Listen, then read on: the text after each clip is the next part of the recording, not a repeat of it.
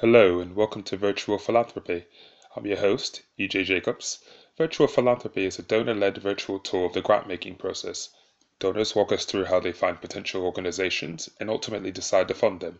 Today's person in philanthropy is Susan Treadwell of the Open Society Foundation. Hi Susan, and welcome. Hi, EJ. It's a pleasure to be with you. I'm glad to have you here as well. Do you want to do an introduction and tell people who you are besides Susan Treadwell? Sure. I'm Susan Treadwell, and my professional role is as Deputy Director for the Open Society Initiative for Europe, which is part of the big Open Society Foundations network.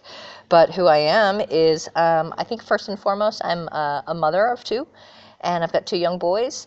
I live in Barcelona. I have the great fortune of being an American. You can probably hear from my accent. I am Korean American, raised in California in the Bay Area, where I think my commitment to human rights and social justice was born. And I am a born-again feminist, discovered feminism fairly late in life, and a fairly new advocate for racial justice, being a minority woman myself, and just having also discovered relatively recently that I think I've been a white supremacist for most of my life, and I'm trying to bring myself out of that. So there have been a lot of awakenings in the recent past, and I think many of us are going through similar awakenings and decolonization of our own thinking, recognizing that the biases that we hold from the air and water that we've been steeped in and raised in and breathe, analyzing and thinking about that much more critically.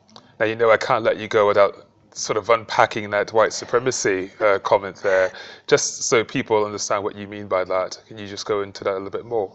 Sure. So I am Korean by birth. My family moved to the United States when I was fairly young, about 4 years old, and I was taught as a good Asian American to really just fit in and do whatever I needed to become accepted, and I became a true believer in the American dream, and I became a Europhile. I loved all things European, and everything that I was taught in school and what I believed and held very true for most of my life was that everything good in the world came from Western civilization. The arts, literature, music, architecture, science, medicine. And I never learned about other parts of the world.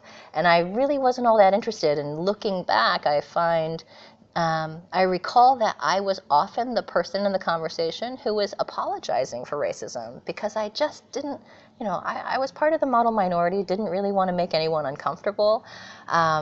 But it is only in fairly recent past that I have realized I was playing the role of apologizing for racism, and it was because I kind of was a white supremacist. You don't have to be white to be a white supremacist. Clearly. And that's the message that I think it's important that people understand.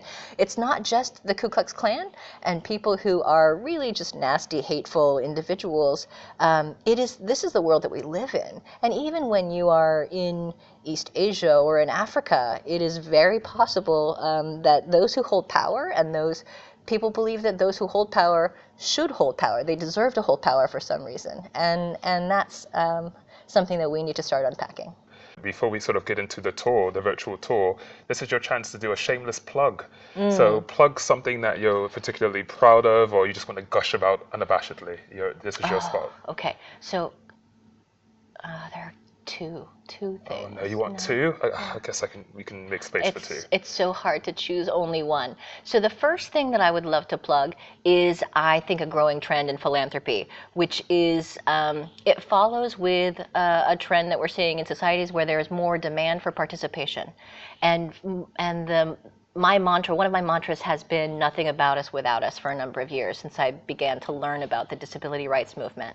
And one of the things that is so inspiring about the disability rights movement is, having worked with a number of marginalized communities who are advocating for their rights, oftentimes the demand from these groups has been that they want a seat at the table.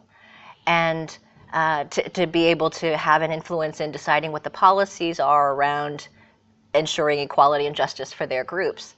With the disability rights community, the message has been less that they want a seat at the table, but the table is all wrong, that the table needs to be switched, and it is the world that needs to change in order to provide real equality and justice to everyone.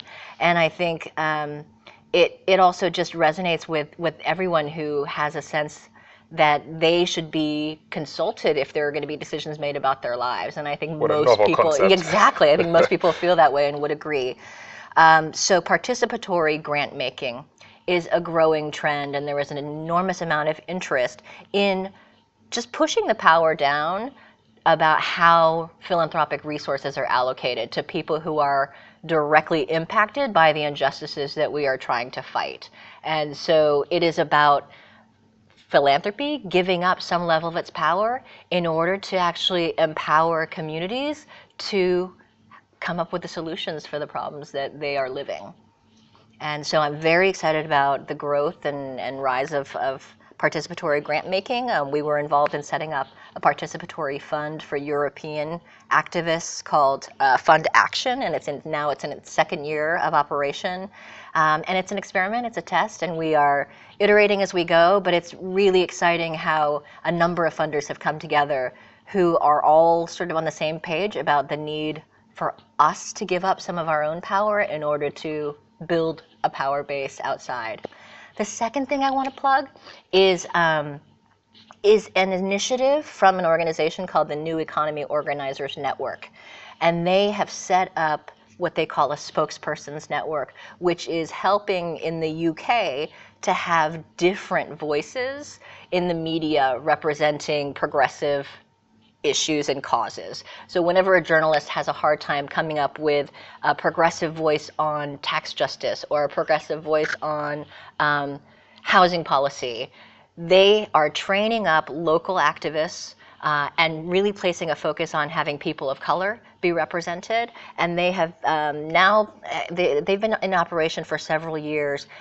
They've been successful in booking over 900 media bookings, and we're talking about print, radio, television, BBC Guardian, so all of the mainstays, and very effective at diversifying the images that people see as represented as experts, which is hugely important, but also the having a number of different voices from different parts of British society. So that is an inspiring project that I would just love to see copied among a number of countries, because I think all of us are tired of seeing the same old talking heads on our news programs, and actually hearing from people who have some experience in some lived experience of the issues as well as expertise to offer to the public is really important in helping people to understand what the really complicated nuances of issues are. And you mentioned replication there as opposed to one of the sort of 7 deadly sin words of scale. And can you just talk about the difference for you between replication and scale? Yeah, scaling I think is based on an assumption that you can take one idea and that it can be transferred onto a number of different contexts. And I think that the better analogy is grafting. So if you think about the way apples have spread around the world, you had, in the original apple, which then in order to spread had to be grafted onto another plant, and it became its own variety based on the soil and the conditions in that context. And then now you had at one point thousands of different varieties of apples. They're all apples, but they are different based on the soil and the context and the environments that they're grown in. And I think that we have to approach initiatives that we are too often looking for a silver bullet. And there is real value in sharing, but the need to accept that every context is different, that needs are different, and that what the needs are for people to feel that they have some ownership and stake and autonomy in building their own solutions, that's also hugely important, and that's going to look different every place you go. Brilliant. So without further ado, I'd like you to start the virtual tour. Okay, so here we go. Let's talk about Grantee X, who's running a non-profit on police reform in the UK or running something in a smaller context who thinks that OSF might be a good funder, what's the steps that they take to find you or you take to find them? So yes, it does go both ways. We have two sort of main approaches that we take in our funding, and one is field support, where we're just trying to support fields to have the power to advance change in their sector. So if it's police reform, we also take we have a little more agency in setting concepts, where if we have an idea for the change that we want to make and finding the right partners in order to make that happen. So if a grantee wants to find Open Society, they can find us through our website. There is a link for grantees to see whether there are open calls that they might be eligible for. We are a large, complex, decentralized network with lots of different programs that work at both the thematic level and the geographic level. But because our origin is in Europe, many of our programs are operating in Europe. So figuring out which programs are working on police reform is not the easiest thing to do. Yeah. One easy step that I would recommend is to reach out to the regional office, which is my office, OSIFA, and we can help you navigate the space. And what's that next step? Let's say I reach you, I call out to you and say, okay, I think that you can be a great funder for us. What's the language that I should be using that's going to attract you towards us? Or what should I be directing you to? How much information is too much information? What are those early steps there? That's a good question, yeah. It's always hard cold calling, but in fact, police reform has traditionally been a priority area for Open Society in almost every geography. The abuse of power, the abuse of force is something that we see as a major human rights abuse that needs to be addressed and tackled everywhere. So we're working on it through a number of different programs. There are a number of different pockets that can be tapped. And I think that the right approach is going to depend from program to program, and actually, unfortunately, from program officer to program officer. So if there is an open call for applications and there's a formal process, then and you're eligible for that, going through that avenue is, that's an easy way to go. But I always advise people to do their research, understand what the priorities are of the program that you're reaching out to. Try to find out who the responsible person is who is covering that beat on police reform. And perhaps, if you're really going to do a deep dive, look at their background. What type of work have they been engaged in around police reform? Yeah. And then to send, actually, the best advice is to let other funders do your work for you. So if you have a funder who you have a particularly close relationship with, who can speak on your behalf and approach another funder, I think that's probably the best strategy. But if you don't have that to rely on, then sending perhaps a short one-pager about who you are and asking whether or not you'd be eligible for funding is probably the second best. I hear some nonprofits in the back of my head saying, okay, do your research. Does doing your research mean a Google search or hiring Sherlock Holmes to actually do that research? So I know sometimes we say, oh, go out and do your research, but we're not always so open on this. I mean, Open Society might be a bit more open, but sometimes the information is not there on the web. That's very true. Yeah, we have a problem with transparency in the philanthropic sector. And it is really difficult to find out who is responsible for what line of activity, and some of that obscurity is by design. But I think that, picking up the phone is also a good way to go, particularly if you're not getting a response to your emails. And the truth of the matter is there is more activity going on than are available resources to deal with it. And so, program officers just have a hard time keeping up with the demand. So yeah, pick up the phone and try dialing a number and see if you can get some information about who would be right to contact. Okay, so I've picked up that phone and I've got to speak to you, and you're on the phone. You're telling me all the great things, and we've made those steps, those first steps. You like my one pager, and that's great. What's that process from liking the one pager to finally saying, okay, we can start a grant process? What are some of the Mm. things that you're looking for to say, okay, we can fund you and we want to fund you? And what are some of the red flags that pop up where it looks like it's going great, the harmonious relationship looks like it's appearing, and all of a sudden something happens that you see that's a red flag? What are some of those things? So the first one Hmm. would be, what's the relation? What happens in between successful one pager to successful partnership, and what are some of the red flags? Mm.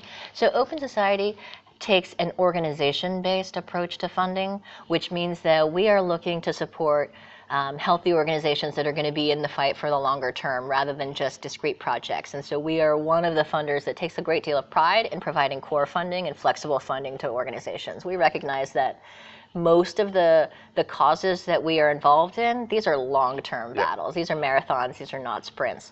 So we need to ensure that there are healthy organizations that are going to be able to bring others on board, that are going to be able to communicate effectively, that have the right governance, that is challenging their own ideas. Um, and so if we like the introduction, we think that there is synergy between our strategy. Oh gosh, I've got a lot of jargon that I'm introducing into this. Those listeners will probably be used to so much jargon, but if I catch you saying something that I even don't know, will ask you for a definition. So, So if we think that there is compatibility between what your organization wants to do and what we want to achieve as well, then the next step could be to invite a concept paper on what needs you have for funding, and or it could go straight to a proposal. It really depends on a number of factors.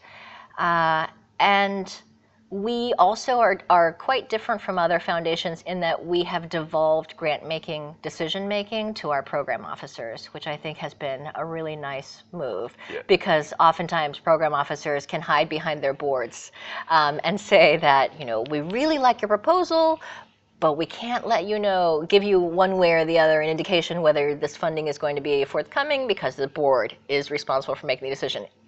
I think it's not a secret that in many, many foundations, the program officers have a great deal more autonomy than they just let outed on. all of these program officers. They're all coming after you now. Our president, previous president who introduced this practice felt it was important for grantees to know that they were speaking with someone who had some decision-making authority. Of course. And I also think that entrusting program officers, giving them responsibility, also creates a line of accountability that in many foundations is not very clear. So the program officer responsible for that program that is doing police reform work can make a decision about whether or not they want to support it, whether it's in line with their strategy, and whether they have. There's a fairly detailed process that is involved that involves looking at the organization's health, governance, reputation for effectiveness. It's what I say when we look at organization and we fund organizations, there is a lot of due diligence on our part to see whether or not this organization is healthy. And not all organizations are perfect. Every organization has its flaws, but it's important that we do the work to try to see what those flaws are, because ultimately the goal is to leave an organization stronger after our funding than before we started funding it. So having a good understanding of where there are areas where we might be able to help strengthen that organization is very important. And the red flags for you, as opposed to the flaws, which there is a difference there, and you can even touch upon the difference, or just go straight into the red flags for you. Oh, so I'm not sure whether I understand what you mean by red flags. During the process, sometimes you'll see that maybe the finances are not the way you want them, or the budgeting, or maybe just organizational structure is not the way that you want it to be.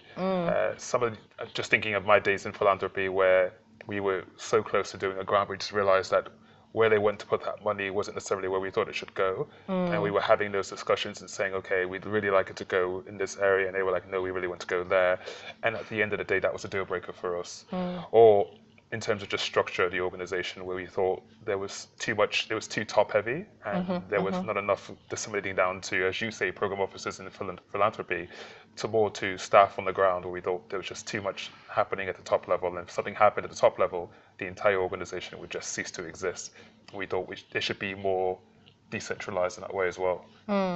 So, many of these things always change, and our standards and what we're looking for in organizations are in flux. And at the moment, we are placing more importance on diversity, inclusion, building a support base that is actually going to allow them to have an influence on changing policy, on changing the way things are done in practice.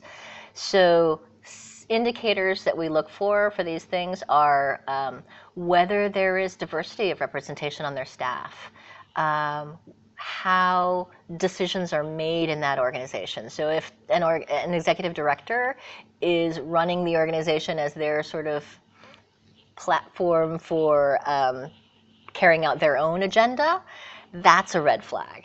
And that is something that we see all too frequently in NGOs. Whether or not there are mechanisms to actually challenge ideas that NGOs have. They think they have a brilliant idea. Do they have ways to test that to see whether or not it will be effective and have the impact that they want to see? Are they engaging the communities that they are meant to be representing? In which ways are they doing that?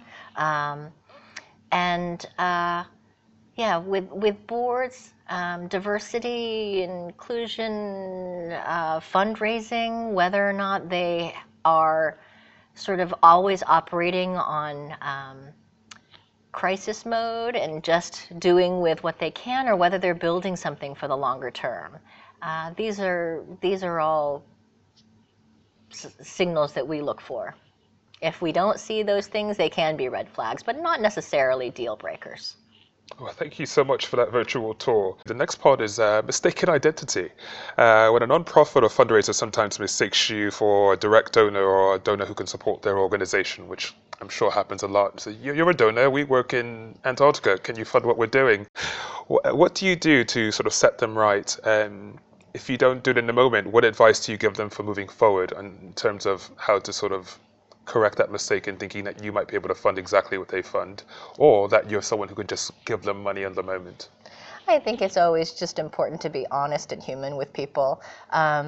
It's perfectly understandable to anyone that there is a limited amount of money and that foundations have to choose priorities. And so just explaining that I work in these countries or I work in these issue areas, I think that the work that you're doing is really valuable and important.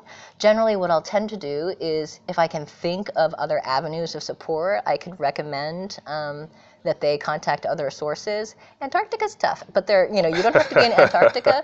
Even a small country where we are currently in Northern Ireland, or a country like Slovakia, where it doesn't really make a blip on the geopolitical radar. Oftentimes these are countries that it's really difficult to find funding in. And so in those particular kinds of cases, my recommendation is for them to join forces with similar groups across borders and perhaps search out funding for cross-national projects. But at mistaken identity, I think just honesty is probably the best policy. And you've already given me so many, but what are some do's and don'ts that you would impart to listeners, especially on the nonprofit side, in terms of what to do, what not to do when interacting or engaging with a donor? I think my first big don't is don't ever ask a funder, what do you want us to do? That is a very big no-no. And there are some personalities in philanthropy who like that power, but those are typically not the foundations that are going to be able to affect real change. So if you have a program officer or a foundation that is looking for people who have the ideas and the passion and the skills to be able to actually create some real power that's going to push forward change, that has to come from the ground. It's not going to come from foundations. The answers typically are going to be the best answers that are going to be sustainable, lasting, and have the most support are going to be the ones that come from those that are most directly affected. So I think many of us think of ourselves as talent scouts, and if you can recognize real talent that has and real promise, those are the types of people that you're going to want to work with. So don't ask what the foundations want you to do, because a really good program officer, a really good foundation is not going to pay you much mind, and you might have ruined. That might be a really bad first impression. Perhaps another don't is the don'ts are always so popular. It's the do's that are always so difficult to give. But I'll let you, if you can think of another don't, then feel free to give it to us. Well, the do's are, as I said earlier, do your research, understand where you're aligned, where you're compatible with a foundation. If you can find a foundation who has a similar set of ideas about how to push change forward and where those changes are going to be, that is interested in long-term partnership, understands that this is a long-term engagement, cultivate that relationship. It's not just about seeking out a project here and a project there. It is about trying to form a longer-lasting relationship that's going to be able to help build something to create change and momentum going forward. I'll give you the opportunity if you want to sort of squeeze in one more don't, or I'll just move you right along. Do know who you're working with. So as I said, the relationship is really important, but do be generous. I think that the more you can show that you are able and willing and recognize the need to work with others and to share information, I think that really shows a quality that is all too lacking in the sector, and that will have the potential to build partnerships and momentum and trust. Just thinking about some of these do's and don'ts and your experience, you talked about having 16 years experience in the field. What are some of the experiences, the highs and lows that you remember, that you recall, that you'd like to share? I think that I first recognized the power of being a funder just through having conversations, working in a particular country where I knew the actors very well, and I sort of scratched my head and questioned why there wasn't more strategic litigation, strategic legal activity, because the organizations were great, there were lawyers there, but they hadn't seemed to pick up on this as a potential tool that they could add to their toolbox. And whereas neighboring countries had this and they were using it very effectively, and it was actually pushing forward real policy change. And through just conversations and asking questions of the NGO actors there, why they thought this was a missing piece, or what was the barrier to, not only the barrier, but whether they had thought of this, whether they thought that this could be something that could work, and talking to other litigation groups about why Croatia was missing in the landscape of this type of activity. It was really through these just sort of casual questions that others started to talk to each other, and a program developed to train a network of lawyers, and an NGO really took it on as their own, and we had an interest, and so it was a very convenient marriage. So I recognized that there was a great deal of power and influence that I had as a funder fairly early on in my career, and probably at that point needed to have a bit more humility. But fortunately, I don't think that I crossed the barrier of being a donor who was pushing a particular agenda. So this was not a donor-driven initiative, I believe. But in recent years, a lot of lessons I have taken from the marriage equality movement and learning about the role of the funding community in helping the field to coalesce around an issue that was going to help create a massive shift in a massive social transformation in a number of countries. And the way that funders came together to support building the movement and the institutions and the structures that would be required for this longer term cause to win has given me another perspective. And so it's something that I have tried to apply some of the lessons to in Europe, and that's at a fairly nascent stage. The other big high point is around participatory funding and the excitement around that having been generated by the first participatory funds that I learned about, and then finding some other like-minded funders who really were willing to cede some of their own power in order to create this mechanism that would be much more responsive to the field, and a test of our own commitment to democratic decision making.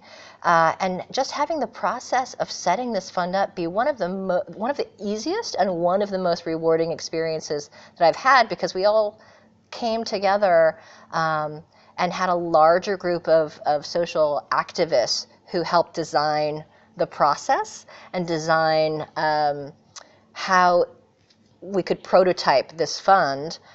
And then sitting together with a smaller subgroup, we hashed it out, and the way that we each sort of took a role, and we had someone who was very experienced in tech, we had someone who was very experienced in another participatory fund, we had a number of funders, and the decision making was all so easy because we were so committed to the value principle. The biggest bone of contention was how to limit the role of the funders, because one of our party was just sure that if you gave a funder an inch, that we would take a mile. So if you gave a formal role to a funder in any of the decision making, even if there wasn't just one person out of 7, that we would take more space, because that's what we are accustomed to. And so the biggest bone of contention was how to cut the funders out entirely while still taking advantage of the expertise that we have in grant making. So that it was really interesting that was the biggest fight that we had. It takes a lot of humility as well. Yes, it was really rewarding. And so with that, I'm moving to one of the final areas. It's the question and answer area. And I'm actually outing you. I don't know if it's okay that I'm outing you as one of the participants of the conversation, one of the anonymous 1,000 donors. Oh, happy to be outed. Okay, good. I did that accidentally, so I apologize. But as you know, we had questions that were put to donors from nonprofits anonymously. And I'm sort of continuing that theme here. A couple of questions will come from the book. They're questions that I've heard people want to hear other answers from. But also I have a question for you from someone who's actually sought funding from you. So, first question. While some donors are interested in early stage organizations, usually the first 3 years, very few have a focus in supporting adolescent organizations, usually between 5 to 9 years old. Why not focus support on organizations that have proven some impact but need funding to get to the next level? Starting an organization is not the hard thing. Building and sustaining one is. Yeah, I find that question really interesting because in my experience, it's much harder to seek funding for a startup. We as a funder have typically been more interested in funding something that is already established, even if it's young, but has something that has a track record at the very least and has an identity, is much safer investment than something that's a startup, because all of the questions and all of the processes that you need to set up, the governance, the strategy, how do you make your mark, how do you set your agenda, how do you develop a funding base, all of those questions for a more adolescent organization are already established. So it seems, I would think that funders tend to be more risk averse. If you have something that has a track record, it's easier to fund than something that's a startup. But perhaps I'm only speaking from the perspective of a larger institutional foundation. But yeah, if there are other foundations that find it easier to fund startups, I think that we need to have a variety of approaches. So if there are those that are more willing to fund startups, and then the more established institutional ones are more willing to fund in the junior adolescent phase, and there are the even more conservative funders, like the longer term established groups, that's That's fine. You hit upon something there that I just want to sort of expound upon a bit, and the governance, the structure. I don't think that many nonprofits, especially many startups, understand that there are donors who actually fund that work for you. You don't necessarily have to have that figured out before you go to a donor. I know there are a lot who try to get that stuff sorted out beforehand and actually waste a lot of time that they could be working on something, working more on the mission, as opposed to trying to find a way to structure that when they don't even have the money to be doing that stuff. So I'm glad you brought it up, because there are donors, and not necessarily like yourself, but probably more like we were at Induna, where we would fund the beginning stages, early stages as well. So you don't necessarily have to have it all figured out, which is just something I wanted to point out that you had there. On to the next question. Actually, can I make a point there? Oh, please. You know, with younger organizations or less well-established organizations, I have counseled, I'm not sure I should say this on the record, but I have actually counseled them to think very carefully about their governance, because having a board is a lot of work. Yes. And managing a board can take energy and resources away from you having a flagship project that shows what you actually want to accomplish. Yeah. And so, yes, I think it's important to think carefully about what you want to do, and setting up the right institutional framework. There's not going to be a right answer, and that framework will change. So being open to that is very important. I think that trying to figure out having the perfect board in the beginning is just, it's an exercise in futility a bit. You know, it really is just getting the key members that you need to move forward, and then figure out who you are. You're going to change as an organization so many times. Every good organization changes a few times. Every great organization changes many times. And doesn't mean you change your mission, just changes how you actually operate towards getting that mission done. And you need to have a board that grows with you along those lines. Yeah, so on to the second question, which actually comes from someone who's tried to fund you or has been funded by you. You don't appear to have any women on your board. What steps are you taking to address that? It's a bit incendiary. I don't know if you actually want to tackle that one there. So it's a complicated question, because we've got so many boards. We have so many programs and so many boards.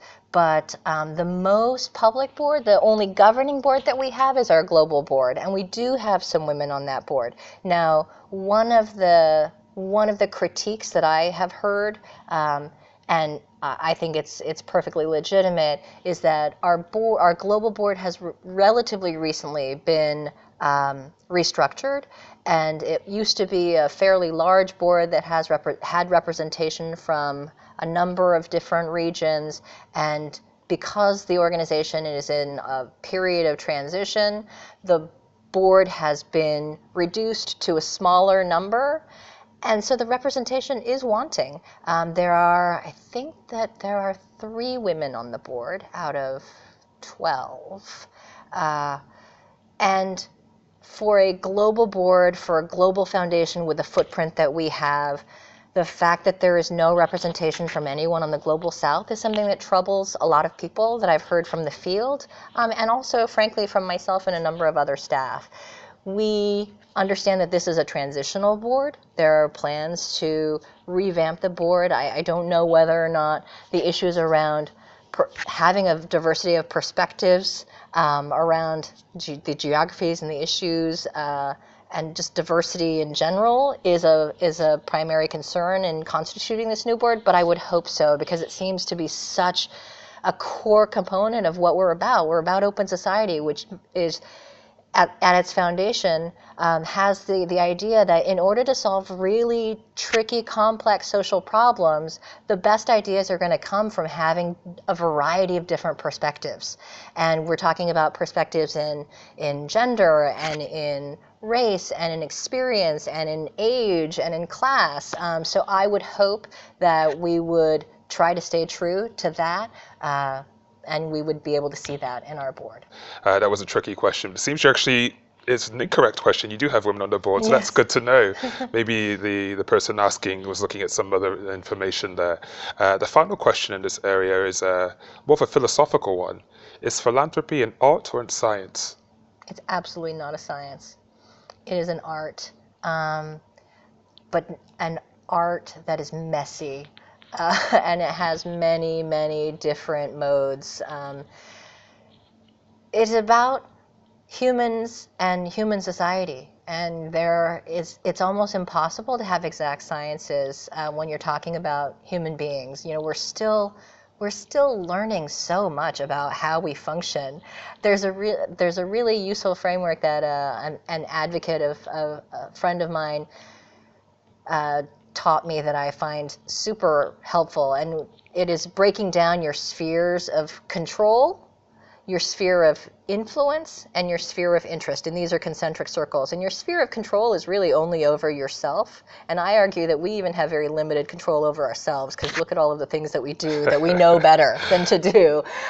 So being, humble about how much influence you can exercise in your sphere of interest is very important. And there are the science of science, even hard science, which doesn't involve human beings. Our knowledge has shifted so much, even in my lifetime. So what I learned about dinosaurs when I was a kid has completely changed. My kids know things about dinosaurs that I couldn't even have imagined would exist in my childhood. So just being humble about what we can know and what we can change is really important. So in that respect, I just don't think that philanthropy, how we change society, could ever be considered a science. But the more we learn about ourselves, about human society, how it evolves, and how we can help to push social transformation in the ways that will help to advance equality and justice, we're learning more and more.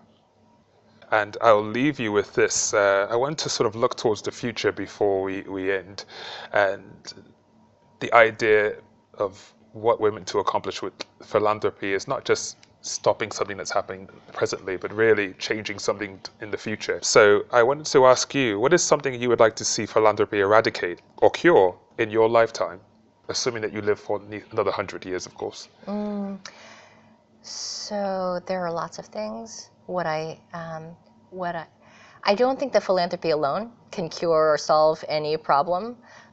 What I would love to see philanthropy take a lead on helping to solve is the current system of tax evasion and avoidance. And I think at the moment, philanthropy is as guilty as business in taking advantage of the tax havens that are robbing countries of their tax base. So we're seeing social services being cut even in Europe, the richest countries in the world, because governments don't have the money. And I think that solving for the funding for essential services to publics is really critical, and tax is a really important part of that. So I would love to see philanthropy really start to take a lead in solving this issue, which is absolutely, it has to be done at a global level.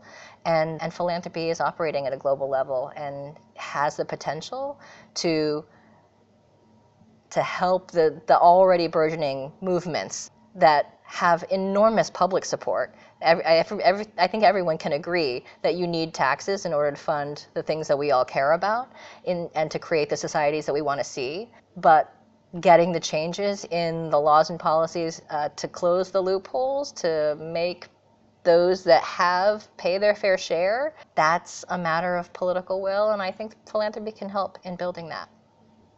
Well, that's a great outlook for the future there. Thank you for joining us. It's been a pleasure. Thank you. My pleasure, and thank you for listening.